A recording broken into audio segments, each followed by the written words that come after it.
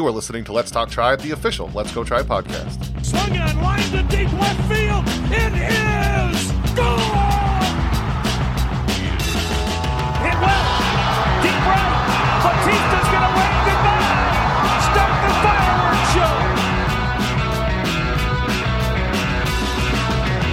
show. This is Let's Talk Tribe, the official Let's Go Tribe podcast, episode 143. I am your host, Matt Lyons, and in this week's episode, the coronavirus has brought sports to a halt. That's basically all of our topics now. But there is, we'll talk about things to do without baseball, and there is the Sabre conference went on, and somebody had a really interesting one that involved the Indians in 2018 and war and new metrics, so that's fun. And of course, we'll take questions. But joining me for all that and more is another Mr. Merritt Rolfing. Merritt, how you doing? You know, Nat Blageway had a 4-year stretch where he hit 383, but his on-base percentage was only 420. Isn't that surprising? Interesting. So this is what I've been doing the last couple of days. Isn't that normal back then? They didn't walk a whole lot. I know, but it's just, you're right. And I just never really... It's just weird to see it. To see, like, it's basically batting lines that I put up in MLB The Show. You know, like, I hit 500 and have an on-base percentage sometimes of like 498 because the way... Have you played the new one, by the way? Didn't it just come out? Is it out yet? No, I don't know if it comes out. I don't know if it's out yet. Is it? I don't know. It's been like media people or early access or something, but I thought I saw people playing. I know I definitely saw people playing it, but maybe it was just like the early access people. I made it to the World Series as my Road to the Show guy, and we're playing the Cubs. There you go. and I'm like, fuck, no, really? Is there going to be a rain delay and everything gets ruined? I don't know. We're tied at 2-2 in the series. And I'm like, oh, no. But the Indians have home field advantage again because we had 100 and whatever wins. Suck it, Cubs. That's the way to do it. With your 0.3 ERA or whatever, or 27,000 home runs. This is my batter. And he's a rookie, so he only has 25 home runs in his first 40 games. So, what a scrub. He's awful. Garbage. Trash. But yeah, the reason you're playing that, the reason several others are playing it is because of the coronavirus, which is going around, and it's like crippled everything. Everything is stopped. I think our last... It's such a weird difference between the last time we had a podcast and now. It's like back then it was like sort of here and it was sort of places, and then maybe there are things being delayed, but now it's just everything is shut down. I don't know about where you are, but schools around me are shut down. Same. I'm teleworking now every full single time. Sports so as of tomorrow, I will be 2 weeks working from home. So yeah, it's only 2 weeks. Yeah, I guess it is 2 weeks is the most norm for everything. But sports is out for like a month, and including baseball and the Indians, it's at least till April, but. There's talk it won't be till at least May, maybe even June. There's talk about like an 81 game schedule and all kind of crazy things. So really great stuff. It's a really weird time we're in as far as basically everything. Everyone's happy about it. Oh, they're all thrilled. That's sarcasm, everyone, just so you know.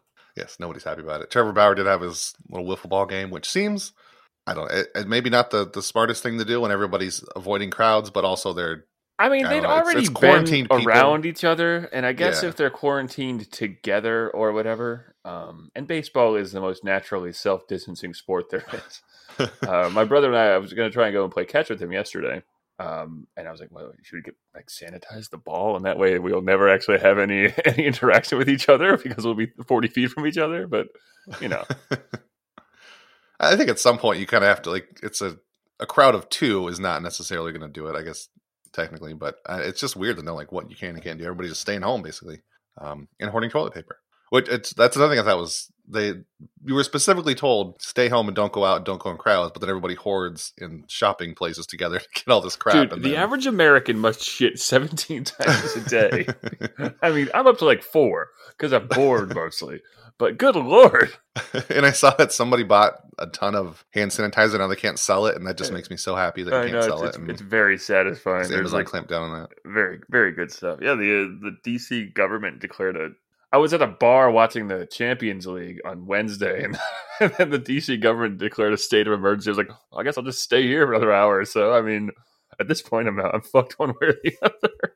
Yeah, and the weird thing is, do you remember that night the NBA shut down? And that was... because they ran it onto the court because Rudy, what is it Gobert is his last name?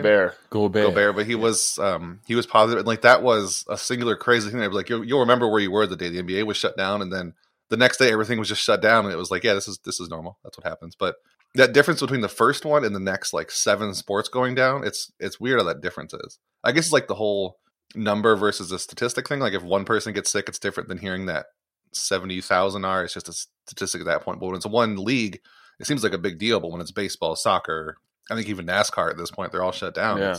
Only you just sort of accept it.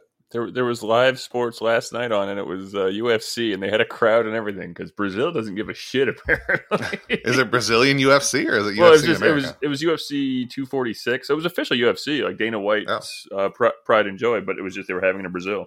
It seems like a bad idea. Well, I mean, Dana White's never been known to have great ideas all the time. He's a great promoter and everything, so he has some good ideas, but basically since all the closes were announced, I kind of debated like when do you start talking about. Because it's a conversation to have, like, when does this impact the Indians on the field? Like, obviously, the first couple of days, it seemed kind of crass to talk about that when the main worry is everybody being safe and healthy. But, I mean, we're a sports podcast, and I think we can talk about it, that losing a month of the season it kind of almost helps the Indians with Mike Clevenger, Aaron Savali, and Carlos Carrasco. They're all injured, and you know what's funny is actually I did a radio spot for Toledo Radio on Wednesday, and I literally talked about just that, and that was on Wednesday. So that was before everything was shut down, right? Well, no, it was right after everything shut down. It was the day after. So you didn't care at all. I was like, I want to know how this impacts the Indians. Well, I mean, I was like, be a little bit selfish. It's a little bit it is good for the Indians, honestly. Like, they will be able to get healthy. Then that is good. It's a positive. It sucks that many may die, and we're all being so horribly impacted. My brother is a waiter, so he's going to not have work for the next, 3 weeks or whatever. But within the realm of sports, if you have a bunch of injured players and they weren't going to make opening day, and all of a sudden opening day is a month later, great, man. Yeah. I mean, this is a team that's pasted together and, held together with twine and dreams, basically. And if two players go down, then they're kind of fucked. And one of those two players, one of those players is Mike Clevenger, and having him healthy for whatever the full, quote unquote, full season looks like at this point is good news. Then there's no negatives happening, and it's only positive. Yeah, and Mike Clevenger was in the wiffle ball tournament, by the way. Yeah, after having knee surgery, that seemed questionable to do, but he was there, and I think his team lost. Wiffle ball isn't strenuous. I used to play wiffle ball all the time. We used to do it in college. We'd get, kind of get a sweet buzz on, and just there's no running in wiffle ball. Is the best part, Yeah, it's all ghost runners, so it's fine. I agree with you. I watched it for about 20 minutes last night, but whatever. He's not actually doing anything athletic. Yeah, that's true. And I think as far as benefiting the Indians, I think they start slow, and then there's also I guess the biggest downside is it's less time of Francisco Lindor. I don't know how the trade deadline is going to be impacted or service time or whatever, but that's every day they're not playing is less time of seeing Francisco Lindor. Very true. Which is a huge downside. And I think it's worth saying that every player, and I imagine every fan, would rather have a full season, even if it means injured players, than losing a month to a earth-wide pandemic. But without a doubt. But since it's happening, it's worth noting that it does sort of benefit the Indians the way that plays out, I think.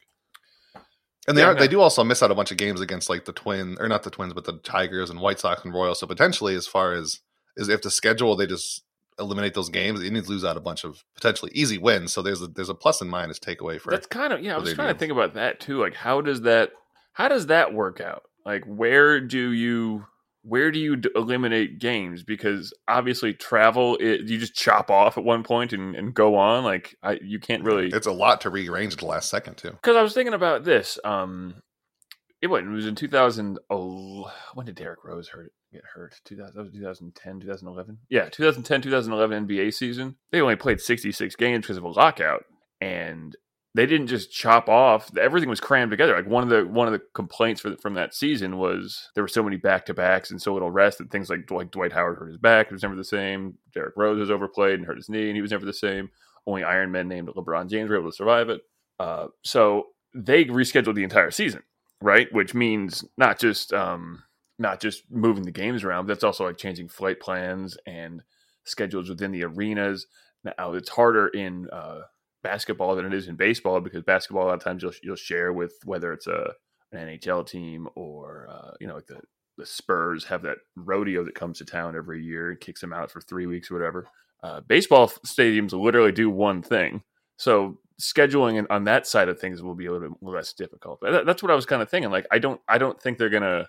I think it's possible to have a similar kind of unbalanced schedule because the league likes that. It likes the fact that the division is such a focus of things as it creates more drama and things like that. So I'm wondering if they will actually just reschedule everything and I don't know. I guess it depends on how many games you have to miss, right? Because if you miss only a couple weeks, maybe you can just ignore it. But if it ends up being a lot longer, and I think if we get to the point where they're back, like, can you there's going to be more positive tests among players, I'd assume, if you come back this year. So you have to get to a point where either you're just okay with that or you just cancel the whole season, because there's going to be more positive tests, and you can't have this like one test. If you have to have everybody quarantined, then that's the whole league again goes down the first time a player gets a positive test, and then you start from the beginning. So I'd assume you have to get to a point where it's not going to be, the virus itself isn't going to be burned out in a couple months, I don't think. So I guess it just depends on where we are as a world in a couple weeks, if we actually play baseball or not. Well, and I'm thinking about even the 1995 season when they only played 144.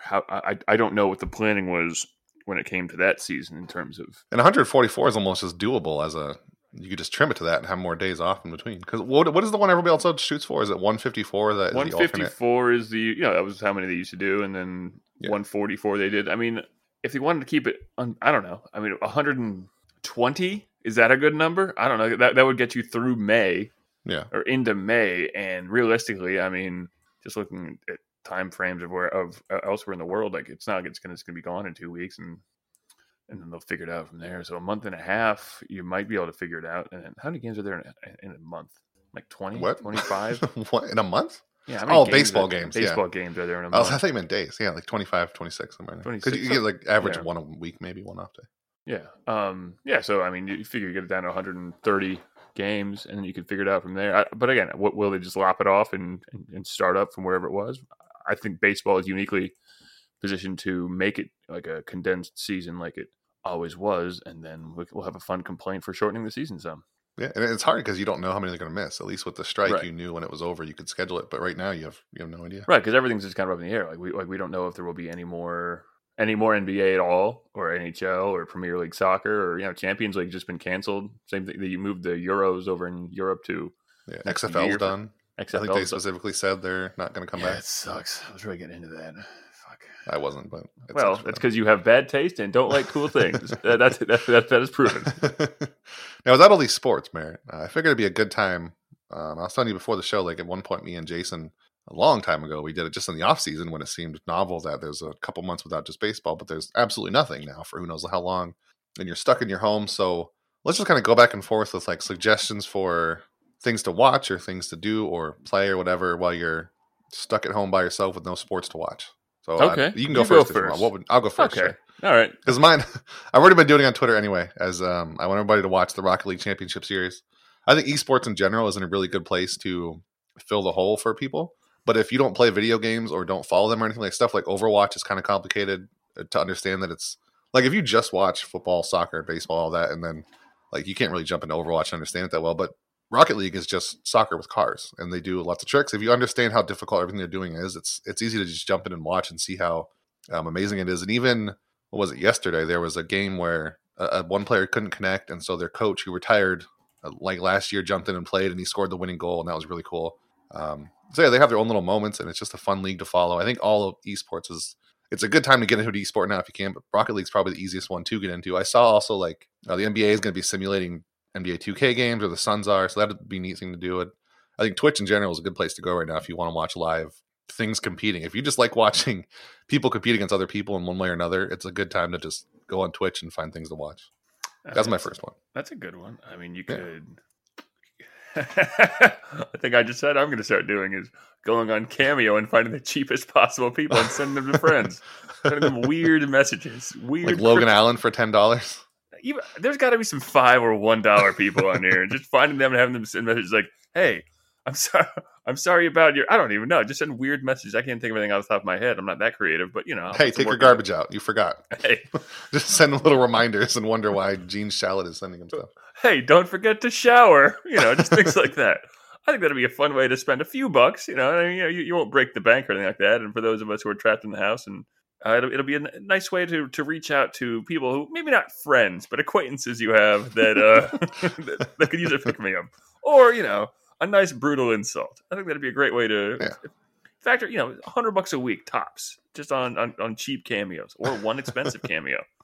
You could get, or 4 Franmil Reyes's. Dontrell Willis is $25. So, I mean, if you want the D seems a little much for Dontrell Willis. I don't know. I can't tell what the scale is on this website anymore. Well, I mean, Shane Bieber and Dan Otero are the same price. So, I mean, that's We don't know what we're doing here with pricing. Shane Bieber should be like $100. Yeah, but Santa Claus is $10. Well, that's not Santa Claus. That's just some guy in a Santa Claus. It says Santa, and it says Santa Claus. And is he verified as Santa Claus merit? I don't think so. I'm pretty sure Cameo has one of the. Does he have a blue check mark on his name right now? I don't think that those are things on his website, dude. Doesn't count then. So whatever. You get Tommy Lauren to spread some propaganda for you for $80. There you go. There you go. So my other one. Go ahead. Is Tom Cruise actually on there? Not Tom Cruise. Oh, okay. I was going to say, so you can look on, if you go on YouTube, you can't find them by like regular searching, but there's a very specific format you can use to find baseball games from like basically any time. Yeah, it's true. So what you have to do is find the box score of a game. Like say I should have found one before I did this. Hold on. This is great. I don't remember exactly how far it goes back. It goes back a few years. I'll like go 2012, June 6th. We'll see what game they played. Anyway, so you do like, if just say it was Indians Yankees. So you do CLE at NYA for the Yankees because in the American League, and then you do comma, the month, day, comma, year. And then you can find it because I think they're hidden or they're very specifically found. But MLB hosts them also, like legit streams of games. But it's like almost every single game for a certain number of years back. So if you want to watch any game, you don't want to pay for MLB TV to only get the last year. Like go ahead and do that, and you can find basically you can watch Ubaldo Jimenez pitch for the Indians. Probably you can watch. Oh man, watch Corey Kluber be really good for the Indians, which you won't be able to do ever again. You can watch Francisco Lindor debut and fall over in front of Miguel Cabrera again. And blame him. Blame that villainous Cabrera for tripping him. And then you can also remember that you can just search for most games for sports. Like, I don't know why for a little bit I got into finding old Browns games from like 90s and 80s. Yeah, that's psychotic. I don't know why you were doing that at all. It was a terrible idea, but like, because I've never actually seen The Drive, that game, but I've seen like, obviously know what The Drive is, but it was neat to see the game itself and just imagine how heart-wrenching that must have been for Brown fans at the time. But I wasn't one because I wasn't born, but it was neat. You can find a lot of old sports that are bootlegged on YouTube, which is always fun. I don't know why, and this isn't just a baseball or even sports problem. It's Netflix has the exact same thing. Netflix has a shitload of stuff you can watch, and you can't find it. I mean, it's just it's not actually findable because their search feature sucks or they don't highlight it, so it just kind of sits way down in the basement somewhere. And they're all like that. Hulu's like that too. You can find some fun, neat movies on there. The HBO Now one is pretty good. You can find a whole lot of stuff in there. So I think almost YouTube or Netflix might be designed like that now because they were trying to push all their original stuff. It seems like all I get recommended are Netflix originals, but there's also a bunch of old movies that I'd love if they would just show them to me. Speaking of that, that's one thing I've finally been getting around to doing is watching movies I've been meaning to watch. The last 2 days I watched the Ballad of Buster Scruggs, which was delightful. I have to say, wonderful. I can't believe I didn't watch it before, but what an easily consumable way to make a movie, too. 6 stories, each one about 25, 30 minutes long. Each one beautifully shot and interesting. And like even the 6th story was just basically a stage play. Really, most of them are kind of stage play. There's that one, All Gold Valley, where it's an old prospector hunting for gold in a valley that looks remarkably like that one in, for those who played Red Dead Redemption 2, up in the upper northwest part of the map. There's that big valley where it's a nice place to shoot deer. Anyway, so I watched that, and I watched what's that movie? Hell or High Water last night, and that was awesome too. So anyway, I love that movie. That's one of my favorite movies. It's nobody ever knows about it, but it's so good. That movie was really good. Like it was. Yes, you didn't like it was. The way they tell the story is so amazing that everything just like slowly unravels towards the end, and it's so good. And there's no real villain technically. Right. I mean, the older brother is kind of a dick. The bank, and that, you know what? That's the thing. The villain is actually just the bank, and it was neat, the duality of the pair of them. Like the brothers dress the same, but so do the two Texas Rangers, and it was well shot and I don't know, well acted and good and fun but yeah, it's just that's why I'm a little irritated by.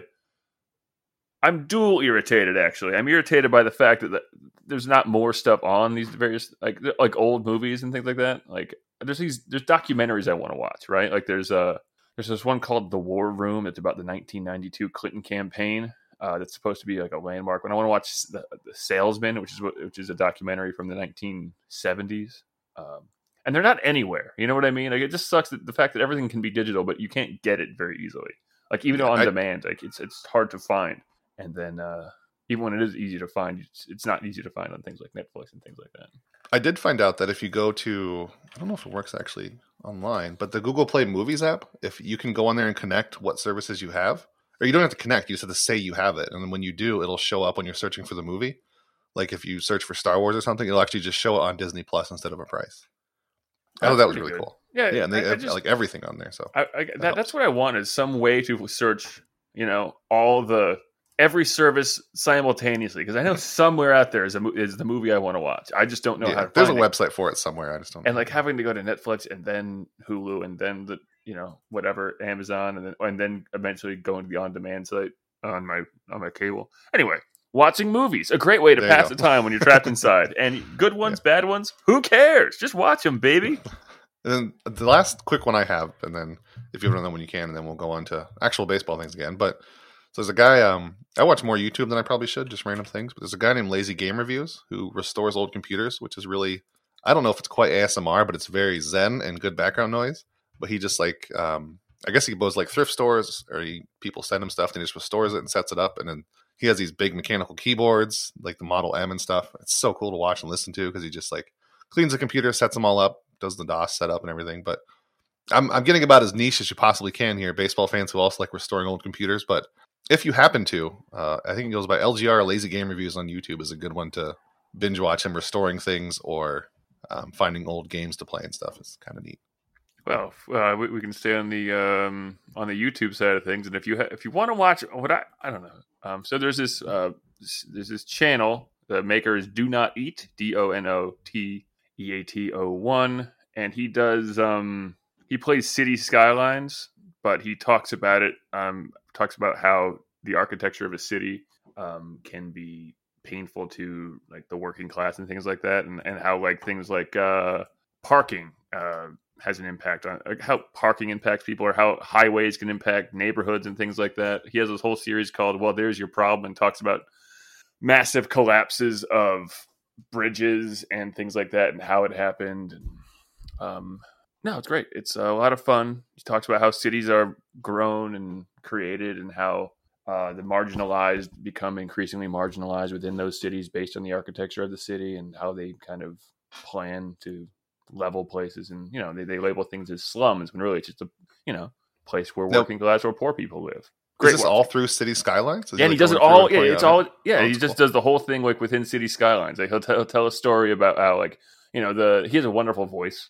He kind of sounds like this, but it's, I don't know. It's very good. But like he'll tell a story of like how the city wanted to plan a highway through here, and just telling about the impact that putting that highway through that certain stretch of the city can have 50 years down the line. It struck a chord for me, because where I grew up, there's nearby a city called Waterbury, and they put in this north-south highway, and they basically just put it right through the middle of this vibrant ethnic neighborhood, the big Italian area of town, and just cut it right in half, and it just gutted the place. Like, it doesn't seem like it's that big of a deal to have to walk under a bridge to get the other side of this thing, but like between all the houses that had to get knocked down, the visual element and the feel of having to go underneath that highway, it destroys property values and things like that. And so it struck a chord for me. But he does it all through City Skylines as the backdrop, and it's very neat. Do Not Eat is his thing, and he's like I said, he's got a podcast called Well, There's Your Problem, which is very good, and talks about the failures of lack of regulation, or people chasing a dollar at the expense of often people's lives, and it's good stuff. Cool. All very leftist critique of things is what it is, basically. Yeah, but through a video game, and that's cool too. I guess it's sort of related to things to do, because I've been watching Saber streamed their the Saber combat. Do they always do that, or just no? This is the first time. Yeah, this is the first time. It's really cool. Like, Brian Kenny was I don't know if he was quite the MC, but he was the lead-off speaker, as a way to put it. But there was a lot of good things. It's so far up to like 18 hours or more of content, and streaming live again. So as far as finding something to do to kill the time, you got a lot there. But one of them that caught my eye especially was someone named Russell Easom, who writes at Bat Flips and Nerds. He presented at Saber. He had this, so he was looking, he's an Indians fan, and in 2018, he was looking, as I think most of us were, that the Indians were so good in the regular season and then flopped so hard in the playoffs because they had 2 top 5 batters and 4 top 10 pitchers. So what he basically did was he developed a stat. It's sort of like a sub-stat, I guess you could call it, because it goes into WAR to adjust it. But it was strength of players faced. Basically, he took the the WOBA of the players you faced into the season and averaged them out. So you would come to what it sounds like the strength of who you faced and to adjust that for WAR. And so obviously what happened when he applied to the Indians in 2018 is a lot of them showed up as they had a lot of easy competition. Like he had, so that was exactly calculating it as he would take the average end of season WOBA of all the players they had faced for the season to give them an output for that player. For example, if a batter had 10 plate appearances against a WOBA pitcher with 300 WOBA against and 10 plate appearances against a 330 WOBA pitcher, his strength against would be 315. So it's just an average of who they all faced. And as far as the leaderboard of who had the highest for a batter, which means you faced easier competition, trying to word that out in my head, but it was Roberto Perez had the highest, and then Greg Allen, Yonder Alonso was in there, Jason Kipnis, Michael Brantley, Jose Ramirez. So it was very clear that the Indians had a lot of players in there. Even after it took it out to account for pitchers, batters in the NL, it was still a lot of Indians. It was still Brantley, Alonso, Kipnis, Roberto Allen. So, and then he had applied that to WAR, and of course, a lot of players went down. Francisco Lindor lost quite a bit of WAR off his. I can't find the exact number, but it was just kind of neat to see the way he did it and the way it kind of reinforces what we all thought, that the 2018 Indians had benefited a lot from an easy schedule, and then got destroyed by the Astros, who probably were cheating at the time, but it still happened. Sure didn't help. Yeah, exactly. So it was a neat stat. He also did in his presentation, he went back even further. He has a blog post that is only 2018, but he eventually went back for historical data, which is also neat to look at. And there's a lot of stuff about how baseball is changing with the shift of having so many has-beens or have and have-nots, how split the league is. That's shifting how this stat in particular is evaluating players, because a lot of players face so many bad pitchers like the Indians, and then a lot of places they're stuck facing like the great teams like the Astros and the Yankees. And it was really neat. It's about 25 or so minutes into the day 2 of Saber. I can link to it directly, but it was a neat thing to watch. And if you're looking for something to watch, you can watch the Saber streams and catch Russell Easom talking about the Indians, which is neat.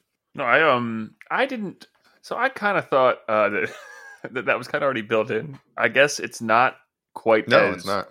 Well, because it's weighted on base average, but I guess I always kind of thought that kind of like with OPS plus and WRC plus, it's kind of a, but that's more of a, I guess that's more. It kind of like implicitly evens out, but it's not strictly saying. But that factors in park factors and things like that too. But I just kind of figured that some level of strength of competition was factored in. But I have to say that it was, in watching that, I was like, oh, okay, so all those quiet worries I had were real and true and good. Okay, so isn't that good reassurance to get in these times of panic that everything you were afraid of is real? I still feel miserable thinking about that. Literally a series I didn't get to watch a single game of because they were all starting at like 2 p.m. on a weekday, and the Indians just got bludgeoned to death. So by the time I got out of work, like it was already 17-1 or whatever the hell the final scores of those games was.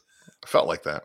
It was awful. Just tremendously bad, and just having a team cheat well at the same time you've been playing way over your head all year.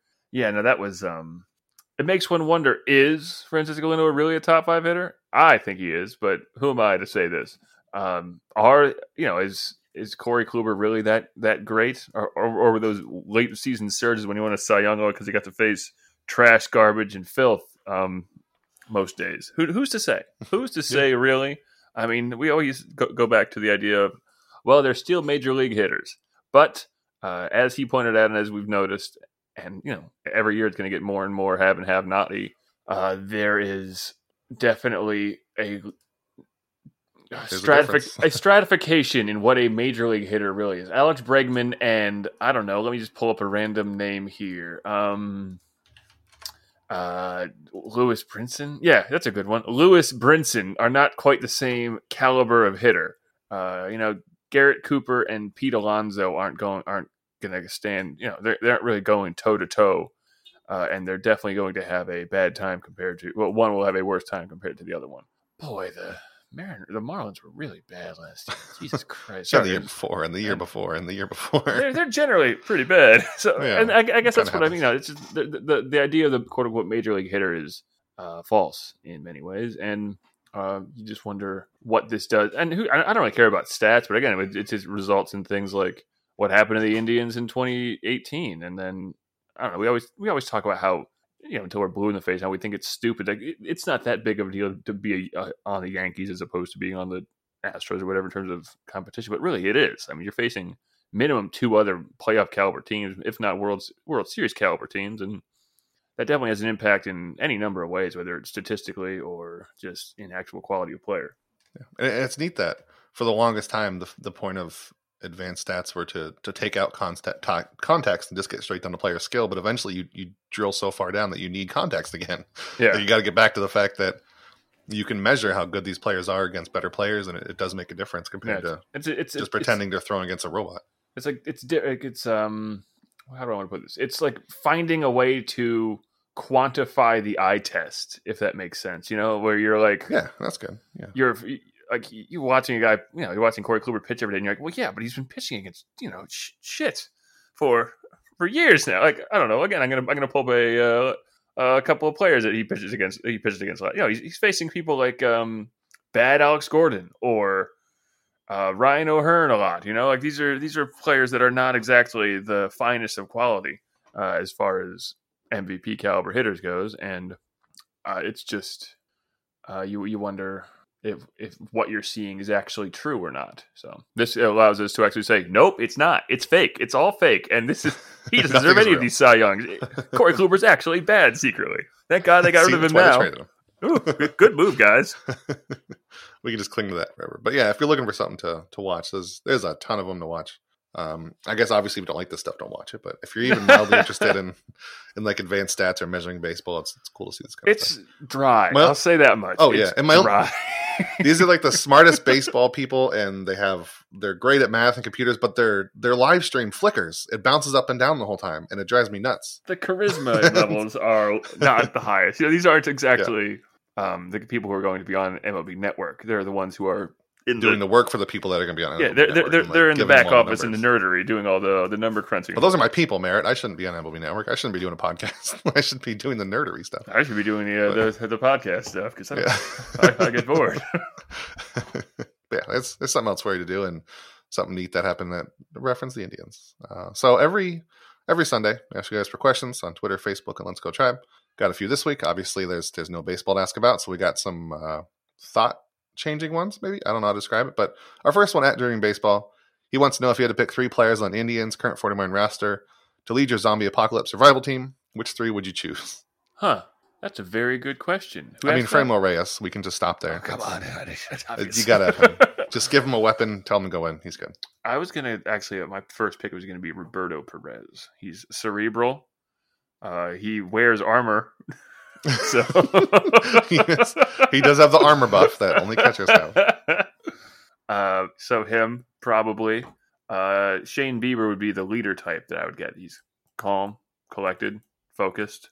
He can throw. He's calm, collected. He can throw a damn bullet. Yeah. So yeah, I think that's a good trio right there. I would go with Reyes, Bieber, and Perez. That's a nice.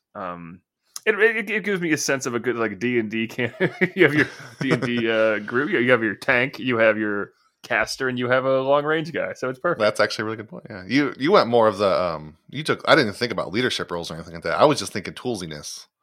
So I was going Franmil Reyes as the big buddy. The Indians got that in spades. All right. Yeah. I mean, you got Franmil Reyes, and then Delino DeShields as your like guy that needs to run in and get stuff, and then I mean some pitcher. I would guess. Maybe Clase because he can throw 1,000,000 miles an hour. Like you never know when you need to throw something far. Too much movement on his pitches. That's why you want Bieber. Not a lot of movement. But you got to be able to throw hard. I mean, you can throw hard enough, but maybe Clevenger. Clevenger would just be nuts in the postal pocket. I mean, what's 2 miles an hour at that point? It's going to cave in a zombie skull. Come on now. Or throwing supplies, whatever. Maybe Hunter Wood just because he's wet. I don't know. That's got to help you at some point, I would assume. You know what? Yes, I'd want him because I want him on my team. Because otherwise, he's going to be the villain. Although he'd probably double cross you.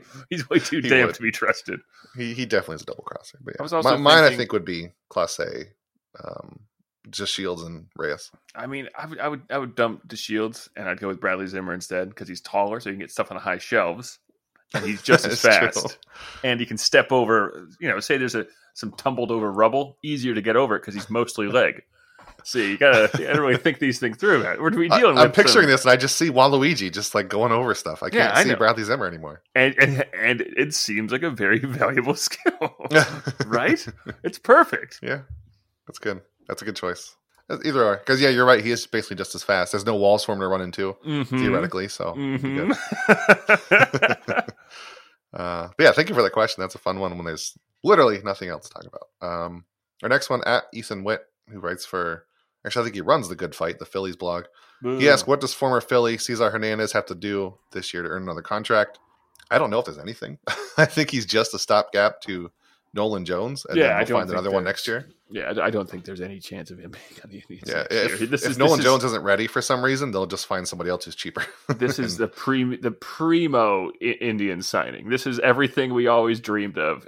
I mean, that's not true, but it's everything we always expect whenever it's the offseason in Cleveland is signing a top 10 second baseman. That's what we expected, right? Oh, wait. No. He is. It's true. It's a fact. By math. Math speaks these things into existence, and only through math will we be saved. Yeah. So, nothing. I mean, unless he's like, he suddenly learns how to hit like vintage Chase Utley and says, no, I don't actually like money. You can pay me in peanuts, and also I'm going to live in the stadium. Like, and also they trade Nolan Jones. And also they trade Nolan Jones. Yeah. So, I think that's basically it. Is if he demands less money and also hits real good. He just loves Cleveland so much he just wants. I can't take any more money out of this beautiful economy. Give this to the people. He's on like one of those shows where people fall in love with animate objects, but it's Progressive Field. He just doesn't want to leave it. Yeah, he's like the one who loves a. Somebody loved a roller coaster. I think one time that was a fun one. Who doesn't? Anyway. So thank you for that one. Our next, we'll finish up with this one for the last question of the show. At Richard K. Bach, he wants to know, how important is it that lefty hitters practice bunting to beat the shift? How could a decent bunter hit against a shift? 500, 600, I think higher. Why aren't they especially lead off an inning?